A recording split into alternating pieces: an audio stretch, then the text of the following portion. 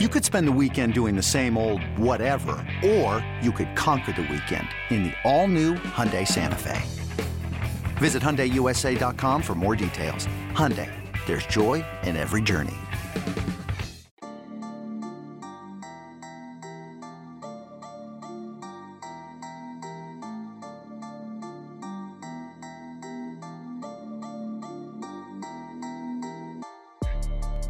Welcome into the Illini Inquirer podcast. Jeremy Werner, Illini Inquirer publisher, here with you. Hope you all are well out there right now. Hope your families are well and making it through this tougher time.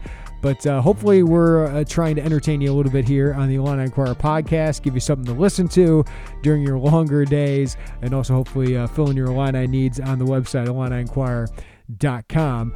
This was a little bit different of an interview. I do a lot of interviews with media people and people that have Illinois backgrounds, usually been in the business for a while, but I thought this one kind of made sense at this point. Talked with Elias Schuster. I don't know how many of you are familiar with Elias, but I hope this podcast, in part, helps you get familiar with Elias, because I do think he's a very talented young man, an Illinois graduate, and someone that I noticed when he was working at the Daily Illini.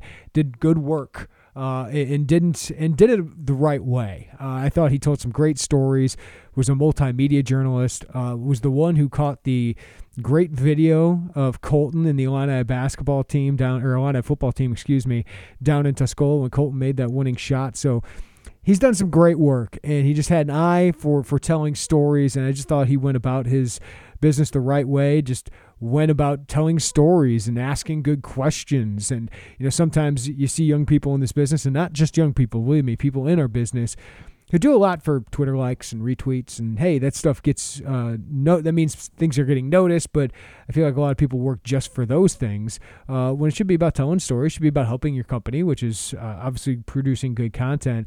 And I feel like Elias really does that well. So I was really happy when Elias, out of school, was able to land a good gig. And I've known the guys at Bleacher Nation. Brett Taylor's been on my radio show before, and he does great work on the Cubs and really speaks from a fan perspective. And I think that's a needed voice, whether it's Robert with Illini board or certain fans. I think it's great that you get a fan's voice involved. Carp has been one of those, and some people don't like it, but Carp is a needed voice in what we would call this vast media.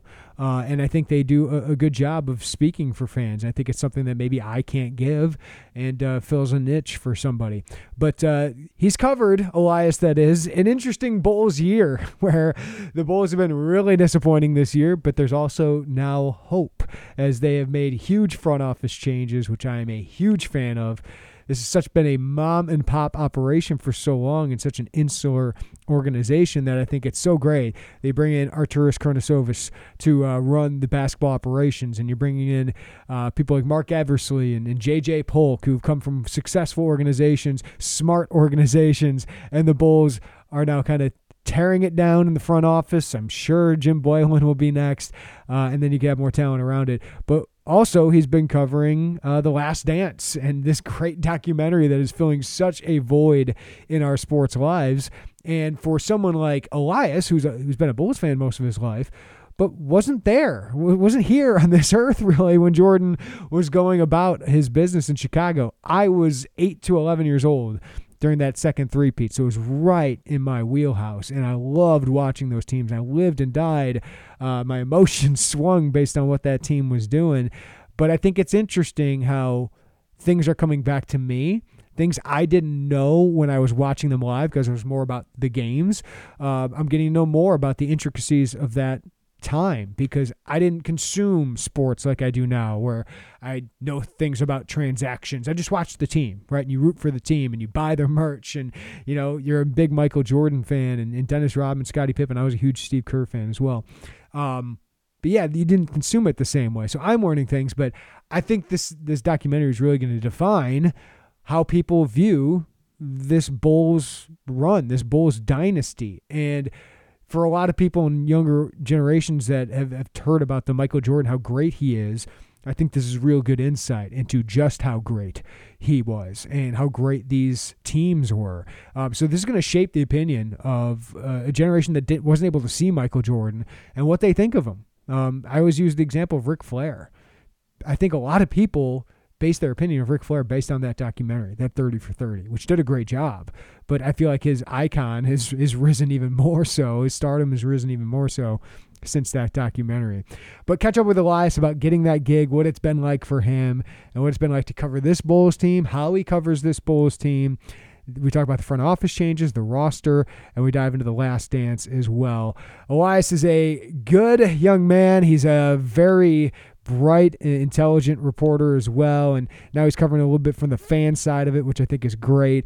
But I really enjoyed my conversation with Elias, which is why it went a while, almost an hour conversation with Elias. But I hope you enjoy him too, and you notice him a little bit, because he's going to be a star in this business. Here's Elias Schuster.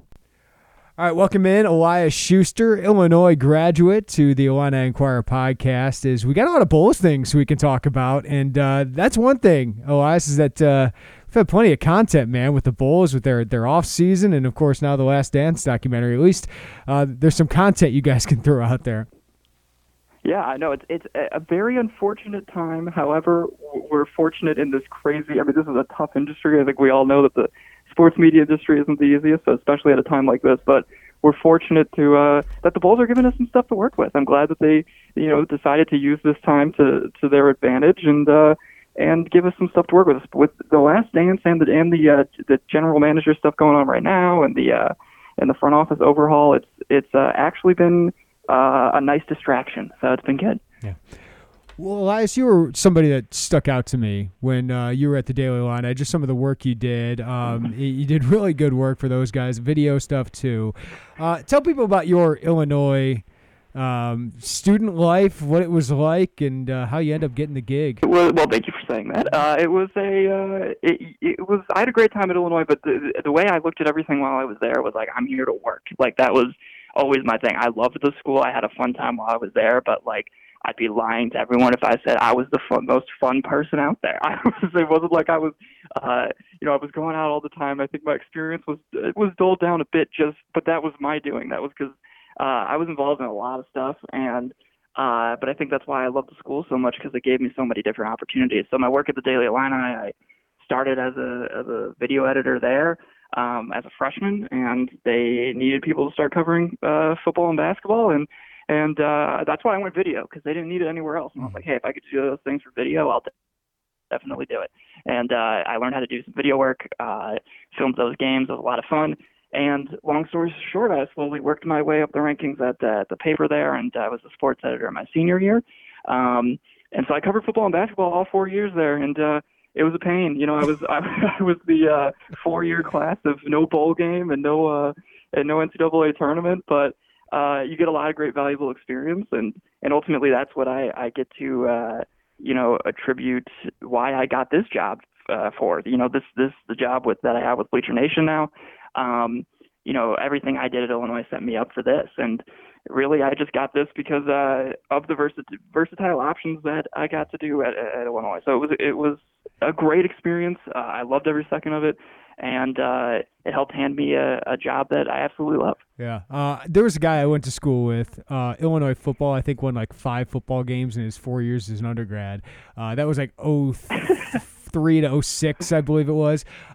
Yeah, you had one of those runs too that was really unfortunate, and you missed out the 1 year away from a bowl game and an NCAA tournament quality team, right? But what was that like as undergrads? What was sports like? Because I know you're in it. It's different when you're covering it and you're in it all the time. But just the student life, what was Illinois athletics to your group? Yeah, well, I mean, it was I look at it two ways. Looking at it, one, from just a kind of fan perspective, because obviously, I mean, you're covering it. If you're someone like me who's going to school for the purpose that I was going for, you're trying to cover it as least from a fan perspective as you can, which is funny because my job now with Bleacher Nation is kind of fanning out, which is great. But the position I had there was kind of trying to look at everything as unbiased as I could. But you're still an alum, and you still have your opinion. So from a fan perspective, it was definitely tough. It was hard, but I think you just see how devoted of a fan base and of a community there is there. And I absolutely loved every second of that. I mean, there are people there that, regardless of the situation, were just supporting that school. And I think this year people got to see that a lot. When, with both teams being better, they got to see how much, that community really loves Illinois. And also this diverse, huge alumni network everyone has. They all love Illinois. They come out of the woodworks when they're doing well. You kind of want to stay sheltered when everything's bad. But you see how many people actually do really care about that program. But the experience was great. I mean, going to every sporting event, was fantastic. I mean, it was, it didn't even matter, and this falls directly on what I just talked about with that fan base. It didn't matter if it was a quiet game, if it was a game against a non-conference opponent. For football and basketball, every game was a lot of fun, and every player that was really with both those teams were a lot of fun to get to know, a lot of fun to work with, and I just think the athletic department in general, especially when with Josh Whitman coming in, they've done a good job, and the image is really solid, and being close to that program, it's a lot of fun. So you can tell the energy's been building. I think I got to see that over those years, and I'm glad I did, because while I'm not there right now, it's fun to look back and see this season go so well, and to see everybody have so much fun. But the foundation has been built for the past couple of years. You grew up in the Chicagoland area, right? So, were you an Illinois fan growing up, or is it just why did you want to come to college to the U of I? Yeah, well, so I grew up in the Chicagoland area, and I'd be lying if I said that I was a devoted Illinois fan since I was younger. I know there's a lot of people that I went to school with there that were just, that loved Illinois from when they were younger. My parents, they didn't go there. It was none of that. So I didn't have that super close connection. Honestly, randomly, I grew into being a Florida Gators fan, but that was just because when I started watching college football, that was a great program. I was like, I love that school. I love Tim Tebow. So that turned into a really random thing. But what ended up happening was my sister went to Illinois, so I would go there to visit her. And it didn't take long for me to visit her and just kind of fall in love with that school and that atmosphere. And I only really applied. I applied for 5 schools, and I ended up looking for places and for different, all for the same journalism for journalism degree. And I loved Illinois' program because you're alum of the program there. It's just this smaller. It's so nice to be in that smaller network there. Yeah. And to kind of just there's other places that do have these big fancy facilities and all this stuff. And while I wish Illinois' Greg Hall was a little more updated, I think that it's fun to kind of have a small community and get to know everybody. And I was really attracted to that. And I also thought, it's going to allow me to find a bunch of opportunities in a really big Big Ten school, but kind of behind the scenes, just because the program there isn't as, I wouldn't say it's a great program, but it's just not the biggest thing there or anything like that. So I was just attracted to big school, small network, and that was a lot of fun to kind of grow and learn in. Yeah, I was a high school senior, Elias, when Illinois went to the Final Four. So I was that's when I really got into them. Was okay, yeah. End of Brian Cook, end of Frank Williams. My brother was going to go there, so I started getting into Illinois basketball a little bit, and of course then it took off. So I just wanted to cover something big, right? I just wanted to cover a Big Ten university. But I'm with you. I didn't become a college sports fan because. Listen, I grew up with the 90s Bulls, and we'll get to that conversation here in a little bit. Yeah. I grew up with the White Sox. I grew up with the Bears. And Northwestern football was when they went to the Rose Bowl, I kind of got into them a little bit more than Illinois until later on. But then, you get there, and you're right. It is a smaller media school. And I get to go to Greg Hall every once in a while, and I just want to pop my head in there because nothing has changed. But there's nothing. There's something great about that. And as you were at the Daily Illini or you're in these journalism classes, you're in these classes with the same people. So you do find in this huge university, this small set, whether you do it with a fraternity or you do it with whatever, you got to find your place there. And I felt like the College of Media just kind of found some place to belong, right? I don't know if you get that at the business school or some other places. Yeah, well, it was funny because you mentioned how you also you just didn't have that connection right away with Illinois growing up. It's not you had any parents or whatever it was that went there and you had that close tie. But and so it was the same thing for me. And it's just the funny difference for me is I wanted to go to a school that had these big sports, and I was like, wow, well, Illinois it wasn't even doing well at the time that I was I was looking to go there. But part of me that that actually intrigued me because, one, I was hoping while I was there they would get better. But also, I just kind of was, one, I was also used to crappiness because I was a Cubs fan all my life. So, I was like, more mediocrity is fine. I'm used to loving that, so it's okay. But yeah, no, that kind of drew me to it because something I used in all my job interviews and my pitches was it's so much harder to like learn and cover a hard, sucky team than it is to cover a great one. And that's just, and again, maybe that's wrong, but that was just something that I sold to a lot of people as saying, I think that could be very true because no one wants to talk about why they suck, right? Like when you're there and you're learning this industry and you're covering these sports, no one necessarily, these players and everybody like that, no one really wants to talk about why they're crappy. But when they're good, it's so much more fun. There's, it might be a little more busy. It might be harder to get things, but when they're crappy, it's hard to find the interesting stuff. And so it actually ended up being a very valuable experience, and it also set me well for this current Bulls team. So, I was gonna say, again, mediocrity has followed me everywhere I go. Below mediocrity when it comes to that, but yeah, I mean, below mediocrity. Yeah. So what were like some of the high points? Because I believe you were the one that shot the video of Mikey Dudek surprising Colton, right? When that thing kind of took off. So yeah, I imagine that's a high point. Where were some of the high points of what you covered at Illinois? Because obviously Illinois didn't give you many. Yeah, well, it was definitely, like you said, the Mikey Dudek story was a lot of fun to see him going to surprise Colton. That was definitely a highlight for me just to work on that project. But there are still several games that pop into my head while I was there. I loved that UNC game while I was there.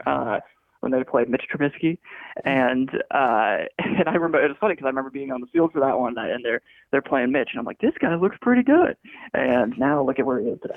But but yeah, that game stands out to me just because it was packed. I mean, it was it was such a fun game to attend. Malcolm Hill's last game was a lot of fun to work. That one was definitely one that sticks out in my head. Seeing him so emotional afterwards was a lot of fun. Michigan State, just last year when they beat them was a good time. So there's definitely a lot of things that stick out to me. And then like technically non-sports wise, that it's just, working at the, at the paper was a great experience. I mean, working at the Daily Illini was a ton of fun. And, you make a lot of friends through there and you learn a lot of stuff through there in kind of your own pace and in your own way. And I think that's the best way to do it. And then also I did, that BTN Student U program while I was there, and I kind of just did. I had no plans of going into anything announcing or broadcast. I knew that was never the plan for me, but I would just kind of do color announcing for baseball, and then I did a couple basketball games and stuff like that. And I had a couple bumps in the road, but I just love doing the color stuff. I mean, that was something I always found so much fun, and to kind of have that video footage and things for later in life to have yourself giving a critique on a home run or calling plays. That stuff was a lot of fun to do.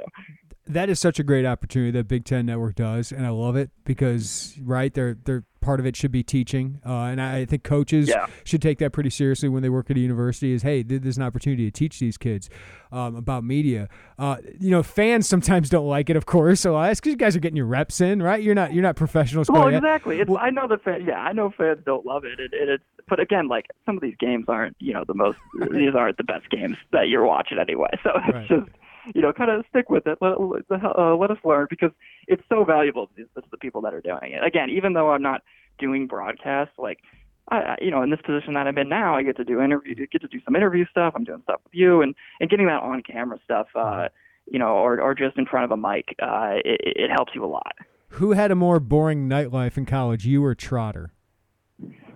Me or Trotter. Well, we lived together, so it was just a combination of boringness. You know what? I'm gonna say, or more boring. You said. Yeah. I'm gonna say he had a more boring nightlife, and that's only to throw him under the bus because it probably was the exact same. Because our nights we'd like, oh, what random NBA game is on tonight? Oh, cool! Like the Mavs versus the Pelicans. Why not? Yeah. So Yeah, I would say, but I'm going to say me. I'm going to say I went out just a little bit more, a hair more. You had to go out a little bit more in Trotter because I don't think he ever goes out. All yeah, right. no, because it still was an event when he came out. If we Right. were out and he still showed up, I still felt that, wow, he's here. So it was good. Got to go nuts tonight. Trotter's out. Elias Yeah. Schuster, our guest, Bleacher Nation, covering the Bulls. Okay, so you get this gig, and as you say, you get to be a little bit more of a fan. What does this gig for Bleacher Nation entail for you? Yeah, so it's basically, it's kind of like a pro blog, right? So it started off as in that blog realm, and now we're in the big leagues, I'd say. And so it's just kind of a mix between, sharing the news, helping report the news, while also giving some insight and some, in mainly column form, writing a lot of columns. So,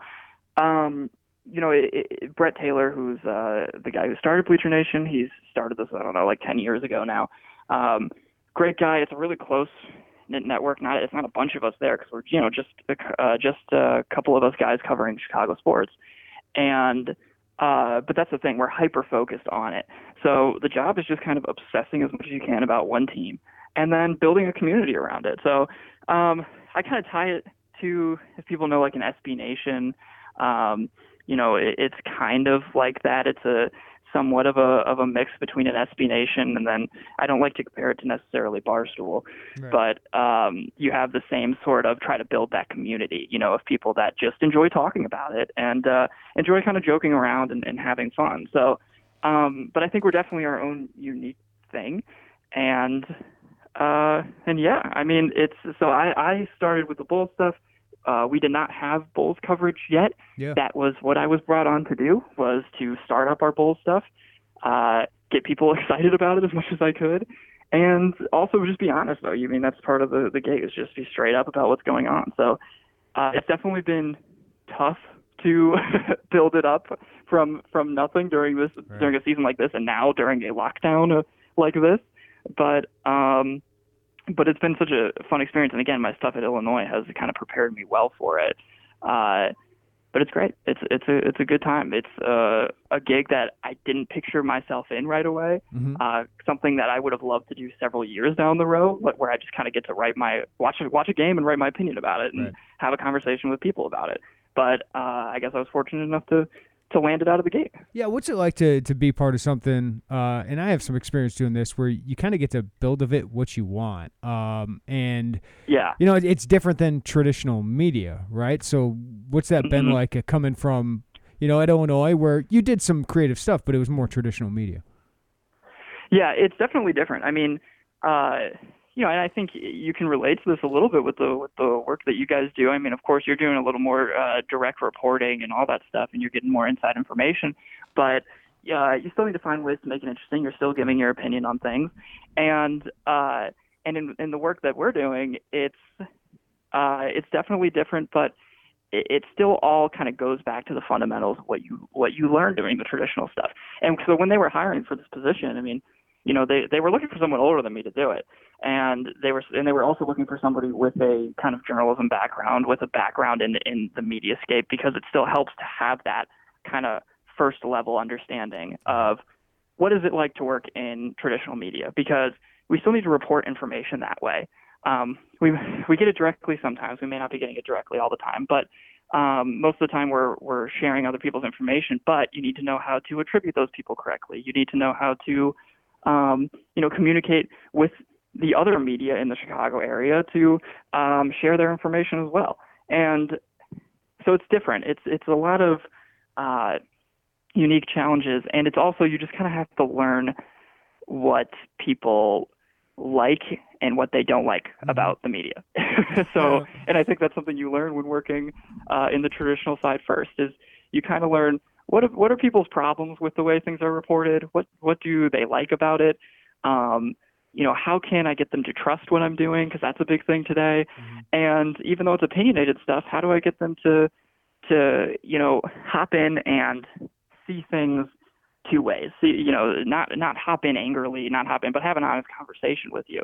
And that goes back to the traditional side as well, of making sure you report both sides. And so when I do any opinion stuff I'm writing, any columns that I'm writing, I try to make sure that I'm representing both those angles. So it's different. It's way different, but there's a lot of things that I think you need to do it successfully, which again, I'm not going to label us as doing it successfully yet. There's still a lot of things that we're trying to do and try to grow, but to do it successfully, you need to understand some of those key fundamentals.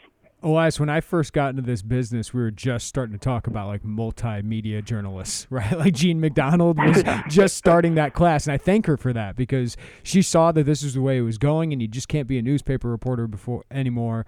It's been that way, and you went through that in college. But I'm just wondering, from your perspective, 10 years after I got into this real business, what's it like trying to make it in a sports reporting, sports journalism, sports media industry that is really competitive? And of course, now jobs are even harder to find, but there's not that many jobs available. Yeah, it's a lot. I don't want to necessarily say it's harder because I can't compare it to that, to that time. And I don't necessarily, and I probably wouldn't think it would be harder either, just because I want to say there's more opportunities. That kind of changes all the time depending on what's going on. But there's more opportunities in video. There's more opportunities in just understanding, the social media side of things. Like we don't have this for Bleacher Nation, but because I'm in charge of kind of writing the Bulls stuff, tweeting it out, using our Facebook, interacting with people, all that stuff for our Bulls content. But there are places that, if you look at a company like Bleacher Nation, there are people there that are just focused on creating graphics, just focused on creating social media, content, just focused on creating social media video content. And so there's a lot of different departments that tie into this now. Mm-hmm. So I think it definitely helps open up some job opportunities, but it still is incredibly difficult because as there's more job opportunities out there, as there's more of this creative content out there, there's also more people trying to go into the field or trying to go into that field from maybe another field that's somewhat similar, because not everyone's going to necessarily look for just a journalism major now for those things. While I wish they would, they might look for, more graphic design majors or more photo majors or whatever you have it. So it's definitely kind of this balancing act to understand how this job market's going to work. And I think that I definitely think it's extremely challenging, but you just have to, while you're at school, and this is the way I looked at it from the beginning and kind of what I was hinting at earlier, you just have to go in full force and say, I'm going to try everything. Yeah. Because at the end of the day, it's all about just getting your foot in the door somehow. And once you get that foot in the door, you might not start with the one thing you're going to do. Mm-hmm. I kind of lucked out and started with a job that I really do like, and that this is what I want to do, something that I want to do. But oftentimes you're going to go into something that might not be the exact thing, but that's all you need to kind of start your career. But the only way you get that foot in the door is by proving that you can handle multiple tasks. And that's the thing 10 years ago, and you can kind of speak more to that. Yeah. But 10 years ago, you didn't have to prove that you could do necessarily. But now you have to say, no, I can do video, I can do social media, I can do, I can write you a column if I need to, I can write you a news brief if I need to, I can do all of those things.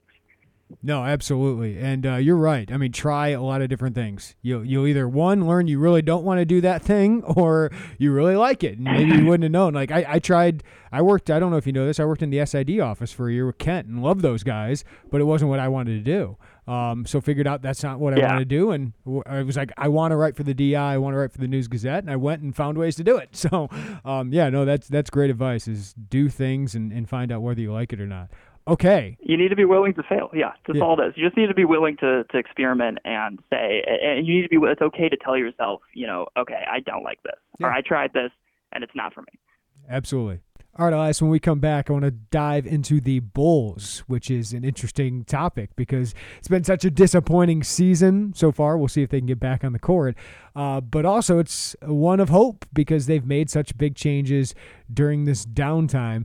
When we come back, we'll talk about that. We also got to get into The Last Dance. It's coming up next. This episode is brought to you by Progressive Insurance. Whether you love true crime or comedy, celebrity interviews or news, you call the shots on what's in your podcast queue. And guess what? Now you can call them on your auto insurance too with the Name Your Price tool from Progressive. It works just the way it sounds. You tell Progressive how much you want to pay for car insurance, and they'll show you coverage options that fit your budget. Get your quote today at Progressive.com to join the over 28 million drivers who trust Progressive. Progressive Casualty Insurance Company and Affiliates. Price and coverage match limited by state law. eBay Motors is here for the ride. Remember when you first saw the potential? And then through some elbow grease, fresh installs, and a whole lot of love, you transformed 100,000 miles and a body full of rust into a drive that's all your own. Look to your left. Look to your right. It's official. No one's got a ride like this. There's nothing else that sounds like, feels like, or looks like the set of wheels in your garage. With over 122 million parts, you can make sure your number one ride or die stays running smoothly. So there's no limit to how far you can take it. Brake kits, turbochargers, engines, exhaust kits, roof racks, LED headlights, bumpers, whatever your baby needs, eBay Motors has it. And with eBay Guaranteed Fit, it's guaranteed to fit your ride the first time, every time, or your money back. Plus, at these prices, well, you're burning rubber, not cash. Keep your ride or die alive at ebaymotors.com. Eligible items only. Exclusions apply. Okay, so covering the Bulls. Man, I actually have hope now, but throughout most of this year, Elias, you're covering this team, which I think we all hoped, and I think it was not ridiculous hope that they could compete for an 8 seed. And look, they were, 4 or 5 games out, and it's pretty pathetic that they're not in the playoff picture right now if the season actually was continuing. But what's this year been like before the offseason hit? And I'm not even sure I can call this the offseason yet, given what's going on. But what's this been like to cover a team that is so really unlikable? That's a good way to put it. It's tough because, again, like we talked about earlier, I'm not the person I'm not in the locker room. I'm not right next to these players, but and I'm trying to relate as much as I can to both sides of it, which is, reporting and speaking about the team honestly, but also kind of being a voice for the fans in a way. So with that said, it's challenging because you want to be angry. You want to be upset with the way things are. You want to be able to mimic a lot of the stuff that these fans are feeling, because honestly, it is also what I'm feeling. And you got to be careful with that, because you do have to look at things through a little bit of a different lens and understand that hopefully, times will change. And I think the way I looked at this season was, okay, if change was ever going to happen, if there was ever going to be like a front office overhaul like we're seeing right now, there's going to have to be a real train wreck. And the past couple of years, they've been able to ride on the back of saying, this is a rebuild, don't worry. But being 3 years into it now and on the course for a record that was going to be basically the same as the first season of the rebuild, if not only a couple of games better, then you're finally seeing, okay, I think this could be the season that something finally happens. And that's kind of what I decided my thought process would be 10 games in, because they lost that opening game against the Hornets, which was like the only game Markkanen played well in. Mm-hmm. And then they start losing to all these easy teams that they were supposed to have such an easy schedule at the beginning. They lost to the Cavs at one point. It was just horrible. And it was like 10 games in, I basically said, okay, well, this is, I'm going to knock on wood and hope that this is the season that everything just kind of crashes and burns. Right. And fortunately, it's a weird thing to say, but fortunately, everything has crashed and burned. And now it's time to kind of start anew. And but that's the way you got to look at it when things are going bad. You just kind of have to hope that this season or in this situation is finally the one that forces some significant change. Yeah, and I'll give kudos to Michael Reinsdorf, right? Like, he decided, yeah, Paxson's still on the Bulls payroll, but he decided to just basically clean slate this thing and bring in somebody from a smart franchise. And the names that were mentioned for the hire, I thought were great, and he ended up getting one of them in Arturas Karnisovas, and I'm excited about what he'll bring, just because it feels like, Elias, he's going to bring in a 21st century way of looking at this, and maybe it should be more like this decade of looking at it, because I do think Paxson did some nice things. Foreman, I don't know if I could say as many nice things, but it was just time to move on, and Paxson knew it. It's sad that it took Paxson to tell the Bulls and the Reinsdorfs that we need to do something differently. But what excites you most about, one, just having a clean slate, and two, Karnisovas? Yeah, well, I first want to say I think it's so funny that John Paxson saved his job by basically admitting that he was bad at it. Yeah. I just think that is such a funny funny situation. But your two questions were what do I look forward to with Karnisovas, and what was the other one? Yeah, just what excites you most about just one? It could have been anybody, and you would have been excited, right? But what excites you about Karnisovas especially? Yeah, okay. So Karnisovas specifically, he was, when the list kind of came out, when the first preliminary list came out, I mean, he and I kind of started reviewing all the candidates on my own. He easily moved toward the top of it. So he was the one that I wanted from the start. And he was also the one that Adrian Wojnarowski with ESPN first reported as the one to really keep your eye on. And I think that you had Jeff Zanik with Utah, who was a fine choice, but Karnisovas just is the most kind of respected, renowned guy out of any of those names in the league, and he also seems like someone who, by this point, should 100% be running his own organization. And it was kind of surprising that it didn't. I think it speaks volumes that the Nuggets organization helped him through this process. I guess sometimes you want to see a team fight for them to stay, but the way I look at it is, they thought this guy was so good that he deserved to be running his own organization, and they helped him get there. And I think that kind of shows you exactly the type of guy he is. So I think he's built to take this organization into a completely new era, to completely revamp everything, because he's someone who has a background in player development and scouting. This organization has been known for having one of the smallest front offices in the NBA. Their scouting department is incredibly weak. Gar Forman was kind of one of their main the guy on the ground trying to scout players. And while they've been able to draft relatively well, they can't develop guys. And so I think he understands that in today's NBA, the two things you need to focus on are player development, and you also need to focus on, scouting the right guys, because there's so much talent in the league. And so if you can wrap your head around those two areas and focus on those two, then I think you're set up for success. And I think he's going to do exactly that, because he's been with two past organizations that have been incredibly successful recently. He's been with the Rockets, and then he's been with the Nuggets. And both those are looked at as more modern front offices. So I think out of all their candidates that they were looking at, he understands the most what it takes to be that modern NBA, front office. And so he's going to bring that to this team, which is something they have literally never had. They've never been with the times. Right. Boylen's going to be gone. I'm not worried about it. Elias, are you? You should not be worried about it. Yeah. I keep writing that I'm not worried for a second, because everything that they've done so far has actually been smart, right? He came in, Karnisovas came in, he hired two guys that seemed perfectly fine, J.J. Polk and Pat Conley. Polk was with the Pelicans. He was doing, he's a cap specialist, so he's going to come in and focus on that. He'll be an assistant general manager.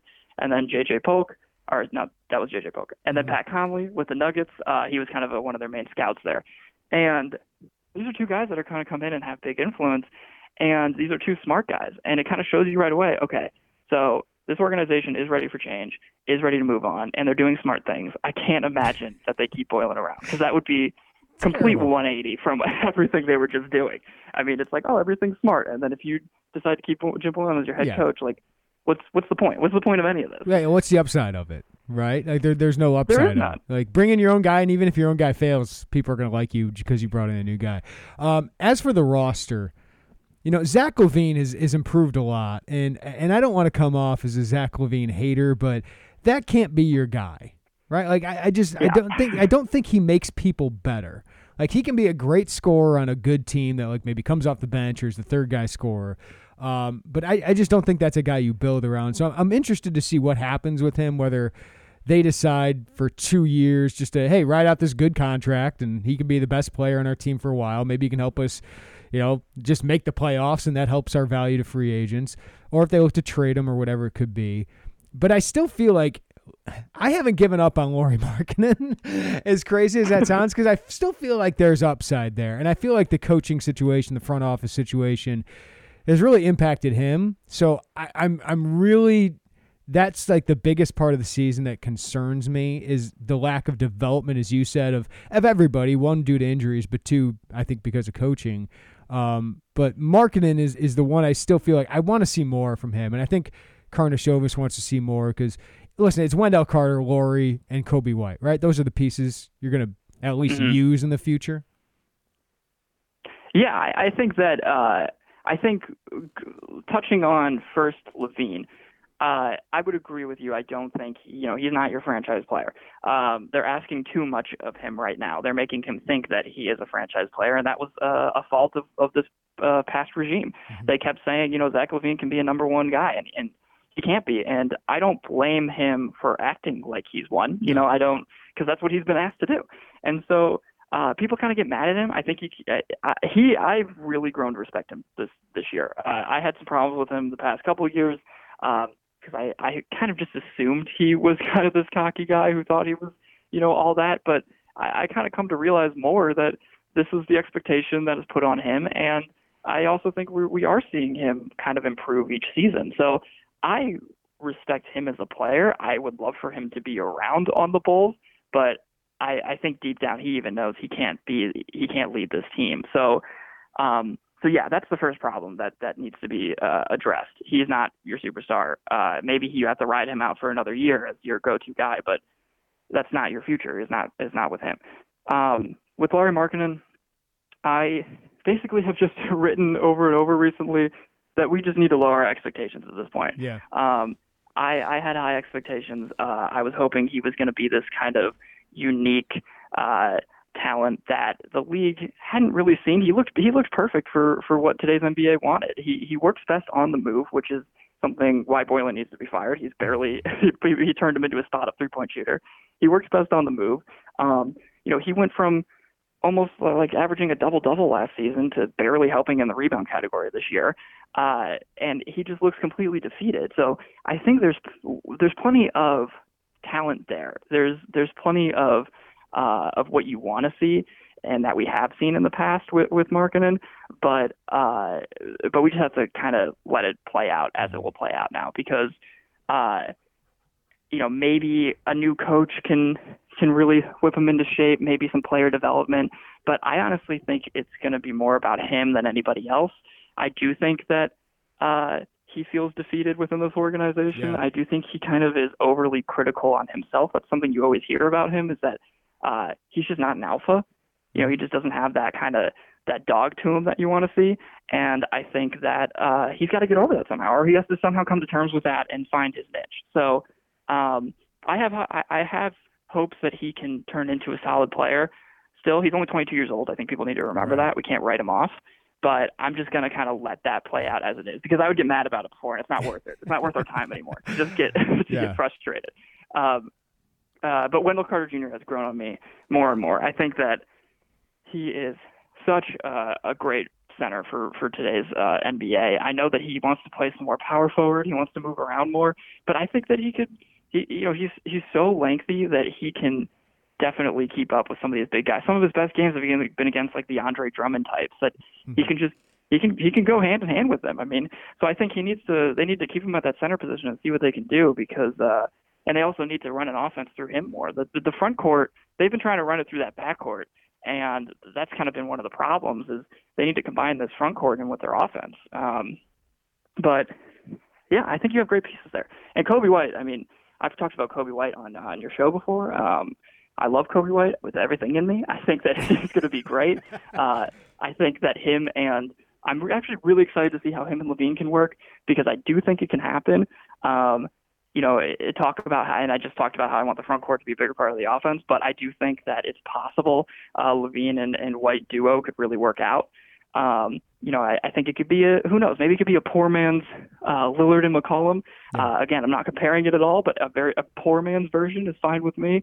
And White, his favorite player is Lillard, so who knows? He's trying to model his game out after that guy. I don't mind that. I think White's got the personality and the scoring chops and the talent, and his defense has been better than expected. And so I think he's just trending in the right direction. So what do you think is the way Karnisovas approaches this roster? I would imagine there's not much he can do this offseason besides the draft pick, whatever that draft pick ends up, and we'll see what he can do with what is seemingly not a great draft. But to get another player and maybe build it like a Denver and get the most out of these guys with a coach. But the coach search will be interesting to see who he wants and what he adds. But I would imagine this is going to be a process, a multi-year process here, Elias. Yeah, it's definitely going to be 100%. It's going to be a multi-year thing. But, and he said it himself, he doesn't like to use the word rebuild, and I think that's smart of him. I don't think we're necessarily going to see this, another full-blown rebuild. I think he has every intention to compete the best that they can over these next couple of seasons. And, whether that means they're fighting for an 8 seed or a 7 seed over these next couple of years is more than fine with me, because we're going to probably see a lot of changes come with that. And yeah, that includes a new head coach, whatever that search process looks like. I kind of trust him to find the right guy. I also think whoever the new GM hired is going to play obviously a big role in all of this, but in that new hire and also in these roster evaluations, because he definitely knows talent, but I don't think he's comfortable really weighing anything without someone there that can bounce other ideas off him. And so whatever this GM brings in, I think he's going to play a pivotal role in what we see this happen to this roster. I think that next year we'll see a pretty similar team because, like you said, there's not a lot of flexibility. One, this draft is kind of stinky, and this and this cap situation and this free agency in general is even stinkier. This is not a very good free agency at all, and they also don't have a lot of flexibility. I mean, Otto Porter's going to definitely pick up his $28.5 million option, and that is going to remove barely any flexibility at all. So I'm going to be most interested to see if they decide to do anything on the trade market, because you technically could move Porter next season. He's going to be an expiring deal. I think there would be contenders that would certainly be interested in him if he's healthy. The salary match would be a little bit difficult, but he's definitely someone you can kind of dangle out there. And who knows, probably one of these young core guys that we know today is going to be out of here soon. I mean, I feel like that's, if you want a superstar soon, and that 2021 free agency is where you're going to hope you can try to attack one, try to get one, or you trade for one, obviously. But I don't know who it's going to be. I just feel like we can't expect LaVine, Markkanen, Carter Jr., and White to all be here. It just doesn't seem realistic for the long run. So one of those guys is going to have to be out the door soon. That's going to be up to them to decide who has the best potential. And it'll be interesting. Besides, like Jimmy Butler, I'd grown attached to, right? I don't know if I'm attached to any of those guys, so I don't think it'd bother me all that much. Yeah, that's the problem. I mean, that's also the problem. It's like they tried to rebuild around a core of guys that aren't all that exciting. I mean, the person who's easily been has gotten this fan base the most excited is Coby White, and I think that makes sense. I mean, that some people were excited for Markkanen at first, which was understandable. I mean, he's still isn't he the youngest player ever to reach 100 3-pointers or whatever? So like he had his moments of being excited, or of getting people excited, and but no one's ever been super excited about LaVine. I mean, people have always had problems with him. Wendell Carter Jr., while I like a lot, and I think like basketball guys like Carter Jr. quite a bit, but he's just not a super exciting guy to like rally up the fan base. No one's like an Al Horford fan, right? Like no one's like, oh man, that's my favorite player. That's a great point, because that's the comp that Carter Jr. gets all the time, Al Horford. But like, who's out there like super excited about Al Horford? Nobody. I mean, it's not like when the Sixers signed Al Horford that they were freaking out and that Al Horford was changing everything. Solid player, but he just doesn't get people pumped up. Right. So that's kind of how you have to look at Carter Jr. But then Coby White has been a different story. I think he's actually excited people, especially, he had a good start to the year, which a lot of people forget. He actually had a couple of his 20-point games. He was scoring fine. His middle of the season was a huge drop-off. Was one of the worst shooters in the league. But then he those last 9 games before the season really got people talking. I mean, it got some people tuning into the games, and people around the entire league were taking notice of what he was doing. And it's because he is an exciting player. It's funny because he's just this monotone dude off the court, and he's super chill, but I think people kind of rally behind that. Yeah. But he's super chill. But then on the court, I mean, he does get pumped up. You see him, he gets pumped up. He's also, he just kind of dunks randomly when you don't expect him to. Like he can kind of get up. He does these crazy moves. He celebrates. And that's kind of a guy that this rebuild that they were trying to do has missed. Yeah. Anyone to kind of get this fan base excited. And that guy doesn't have to be the star player. Like sometimes the guy that gets people super excited just in the United Center or when you're watching a game doesn't have to be the number one guy all the time. And so I think they do have something here with White for sure. Yeah. Joakim Noah was that for them. I mean, if you just talk about scorers, like he reminds me of Lou Williams or Jamal Crawford, and that can be a really good piece. I wanted to ask you, I was 9, 10, and 11 years old during the Bulls' second three-peat, Elias. So that was right in my wheelhouse, right? And my whole life revolved around those guys. Jordan, I had like 300 cards. I had Steve Kerr. I was Steve Kerr for Halloween one year. It was ridiculous. That was like what I surrounded myself with. So doing the quick math, I imagine you were maybe 1 at the last one in 97, 98? Were you even born yet? Yeah, I was born, but I was born. I just, I was, my brain was mush. So there was no understanding what was going on at all. So, I mean, you've been involved with the Bulls, and you've been a Bulls fan. What is this like watching? We're just the 2 episodes in here to the Last Dance. Mm-hmm. You've heard all about this. I'm sure you've read all about it, watched it. But to have it so well put together like this, even the first 2 episodes, what was that for you watching that? Oh, incredible. I mean, it's something that, anyone that's in my situation that hasn't been able to or wasn't able to live this experience has always wanted to live it to the best of their ability, to somehow live it in some way. And, it's for a lot of people like me who've been Bulls fans for so long, or for people who've just loved sports in general for so long. You try to do that by watching these highlights. You try to do that by, reading up on the team and reading up about Michael Jordan. But there's been no outlet for any of us to truly, try to experience what that felt like. And I think that's exactly what we got on Sunday night for the first time. I mean, again, only 2 episodes in, but I sat there feeling, and I'm sure there's feelings of nostalgia for the people that have been there. And then, and for people like me, you sit there and you watch it and you go like, okay, I'm finally getting that feeling that they had. Hopefully I'm finally experiencing what it was actually like. And, it might be to a way lesser degree, but that's kind of been my biggest takeaway from it is like, I sat there super excited watching the entire thing. And everybody, a part of that team, you just sit there and looks like a superhero to you. And there's also 20 years later, this allure, this kind of mythology behind the team. So it adds this other element of excitement for people that weren't able to experience, to be like, okay, it's now like I'm seeing this urban legend told. And it hasn't been that long. It's not like I'm like, I'm, aging anyone out there, because it really hasn't been that long. But you're just saying that for anyone who's grown up in sports without having seen that, you hear about it all the time, and now you're finally seeing what it looked like, and that just is incredibly exciting. I think some interesting things about this documentary, I use this a lot, but like the Ric Flair documentary, I feel like it did more for his reputation than anything he did as a wrestler. Like, because he was a great wrestler and he was exciting and people liked him, but like now he's like even this bigger myth or this bigger personality than ever. And we've heard the stories of why this is coming out now, and it was after Cleveland won the championship with LeBron, and I don't think that's any kind of mistake that Jordan would put this out. You grew up in the Kobe LeBron era. Yeah. And listen, I think LeBron is in the conversation for greatest player ever. I'd still go with Michael, but if I'm building a team, LeBron might be the better player to build a team around, but Michael is the player you want the ball in your hands, and he's the guy I'm taking to win a game just because he was the greatest winner of all time when it comes to the NBA and the modern NBA.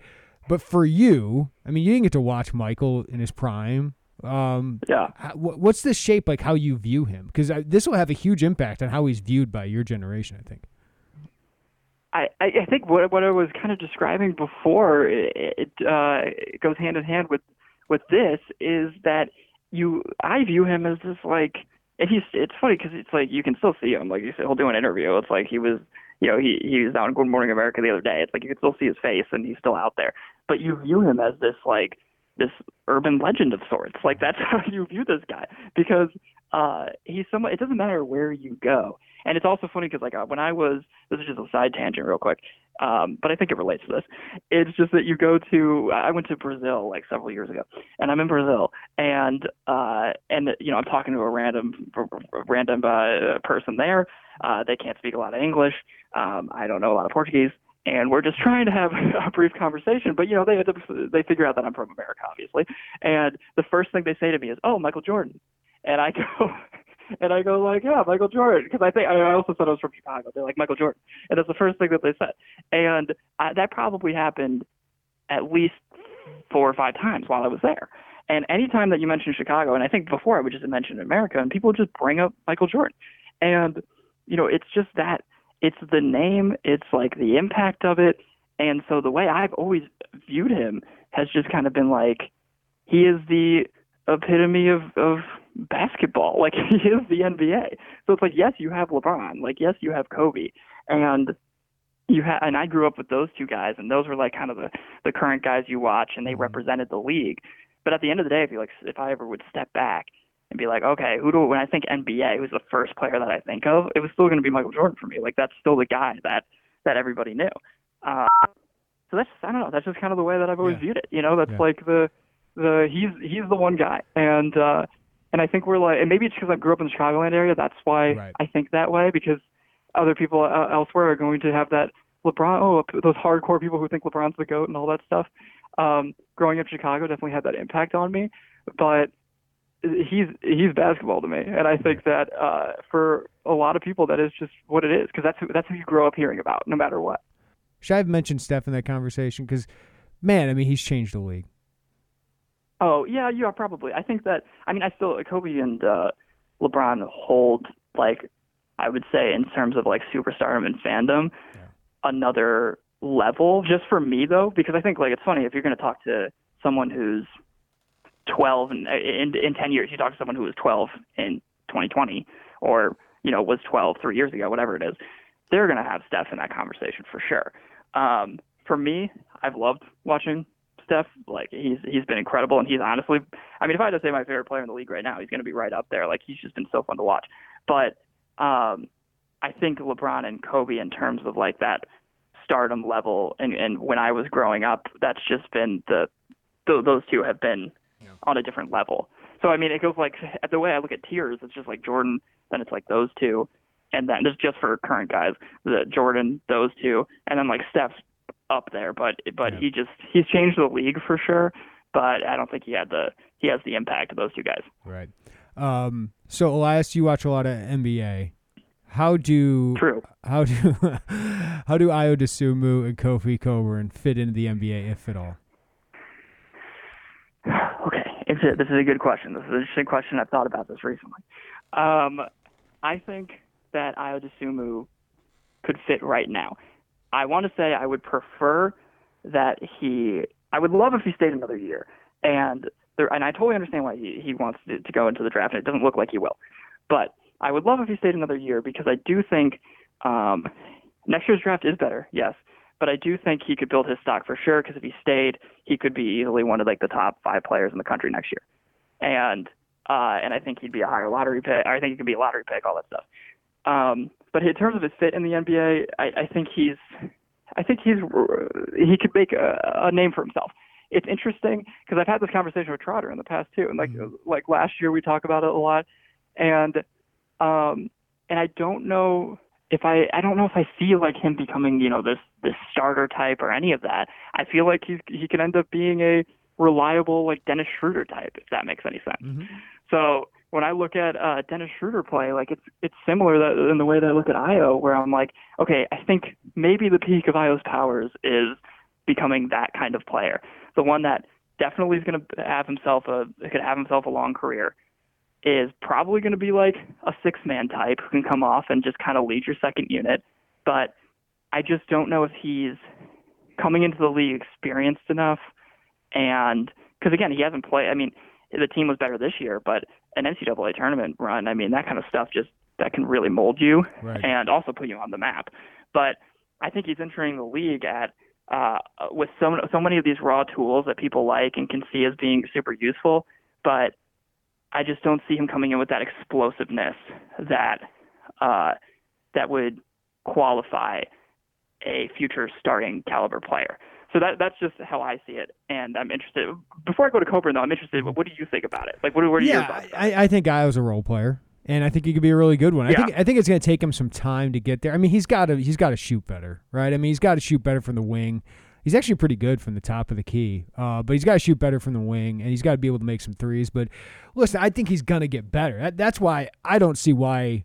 I think he's going to go, Elias, because somebody's going to invest a second-round pick in him because he's going to get better. Oh, I think he's going to go for sure. But I just say I would prefer he stay because I think he could help himself build a better case. Well, and it'd be great for Illinois, but he's going to get better. And I just don't know how many guys you're taking in the second round that you go, that guy acts like a pro, works like a pro, and has pro skills in that he is long, he is fast, he's great in the open court, he can be a great defender. So I think that's going to get him a role, whether he starts in the G League early or not. But I just know his jump shot's going to get better because his leap from high school senior to freshman was huge. His leap from freshman to sophomore year was huge. And this guy just eats, breathes basketball, and he's got a good support system. So I think he'll get into the league. And, yeah, you make some of those comps. Like an older school comp would be like Leandro Barbosa or somebody like that. Okay, that's like good. Yeah. A backup guard on a really good team. Like I'd love to see him in Atlanta. Like backing up Trae Young or being alongside Trae. I think he could be great for a team. What about like maybe I could see him becoming like a Sean Livingston type. Yes, in terms of like with how well he's able to find a place for himself. Like he'll build himself a long career, but I also think he definitely, I don't want to say part of the thing I think about is like, I don't want to say he lacks explosiveness, but I just like when I watch him, I don't see like the same fast-paced game that I see, because he's good in transition and stuff, but it's just like, I don't see the same like fast-paced game that I watch in the NBA. I don't see yet how he fits into that, but that's why I think these role player types, I think Barbosa is a good comp too, maybe, and then like of Livingston, these guys that can just come in off the bench for you and you can trust them. They'll put up a couple buckets for you. They have a good mid-range game. They don't necessarily the three ball needs to improve for sure, but he'll come in and you can trust him. I think that's the big thing. He'll be a trustworthy player. He oozes LA Clippers right now, like the current Clippers franchise. Oh, he's that kind of player. For sure. That's for. I wonder. Yeah, go ahead. No, I'm just going to say, I wonder, he oozes Clippers for sure. I just wonder, like, how fast you're going to see him on an NBA court. Like, I wonder, because, like, do you think his ceiling is high? Or actually, don't even consider ceiling. Let's just look at, do you think that he in general is going to have, like, a better role and a better place than, like, Romeo Langford? I haven't seen enough of Langford, but I don't think it's ridiculous to compare the two, because neither's a great shooter.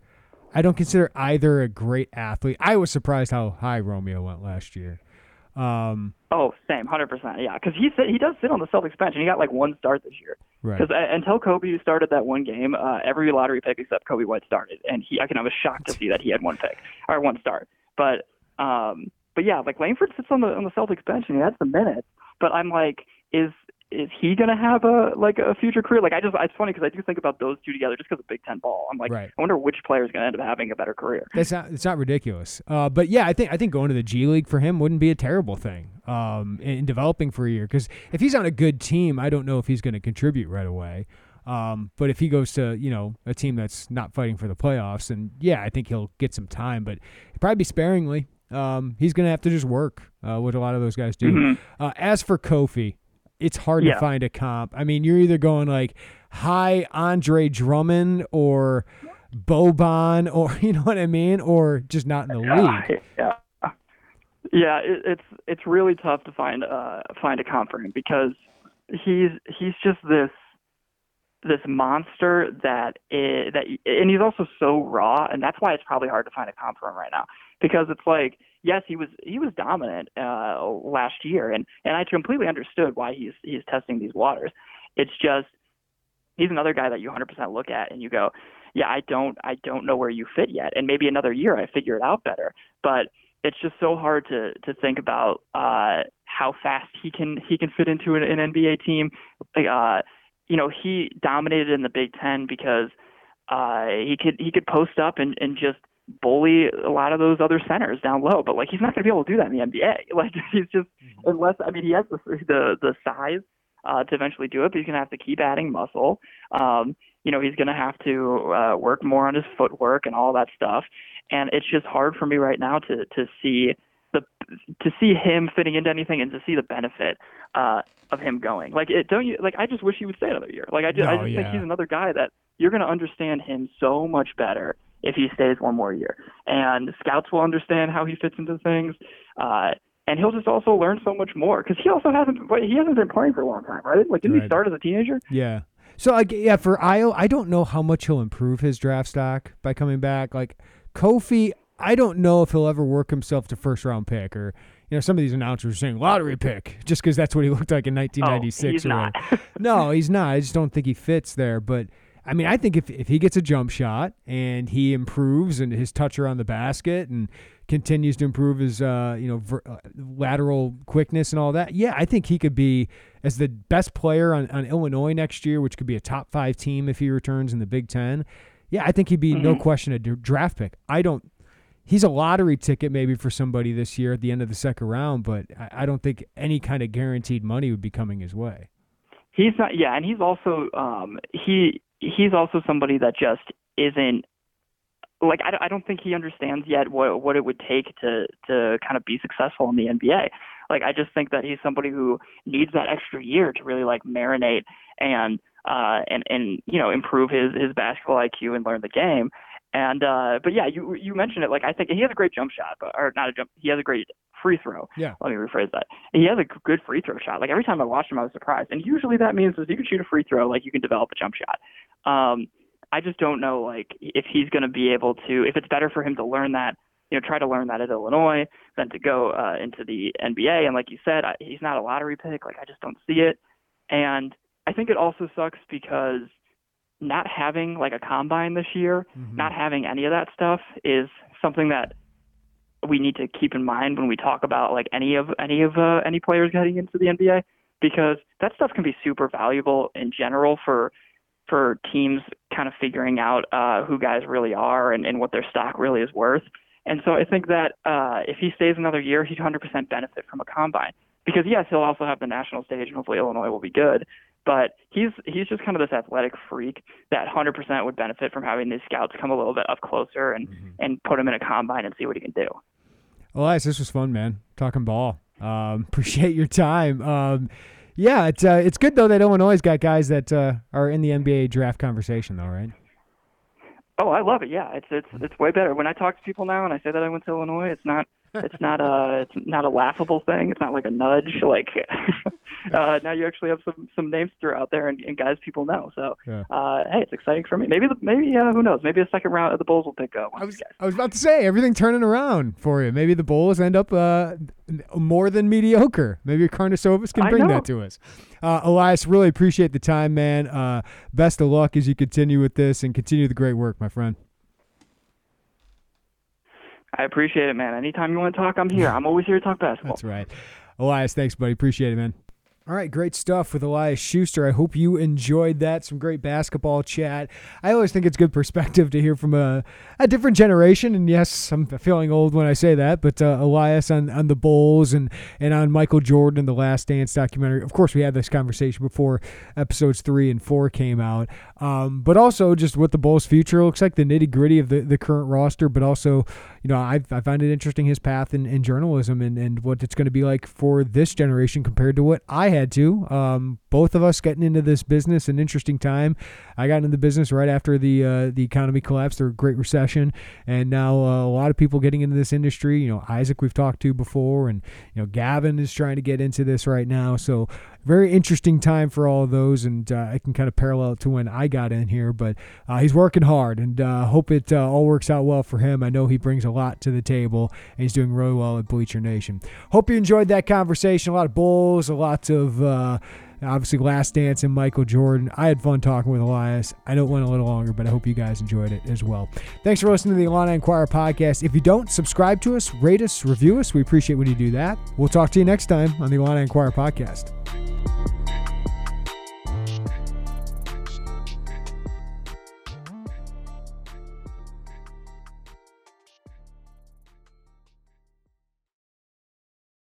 You can now relive the best moments of the UEFA Champions League 24/7. The UEFA Champions League channel is a new 24-hour streaming channel serving non-stop goals, highlights, and full match replays from the world's most prestigious club competition.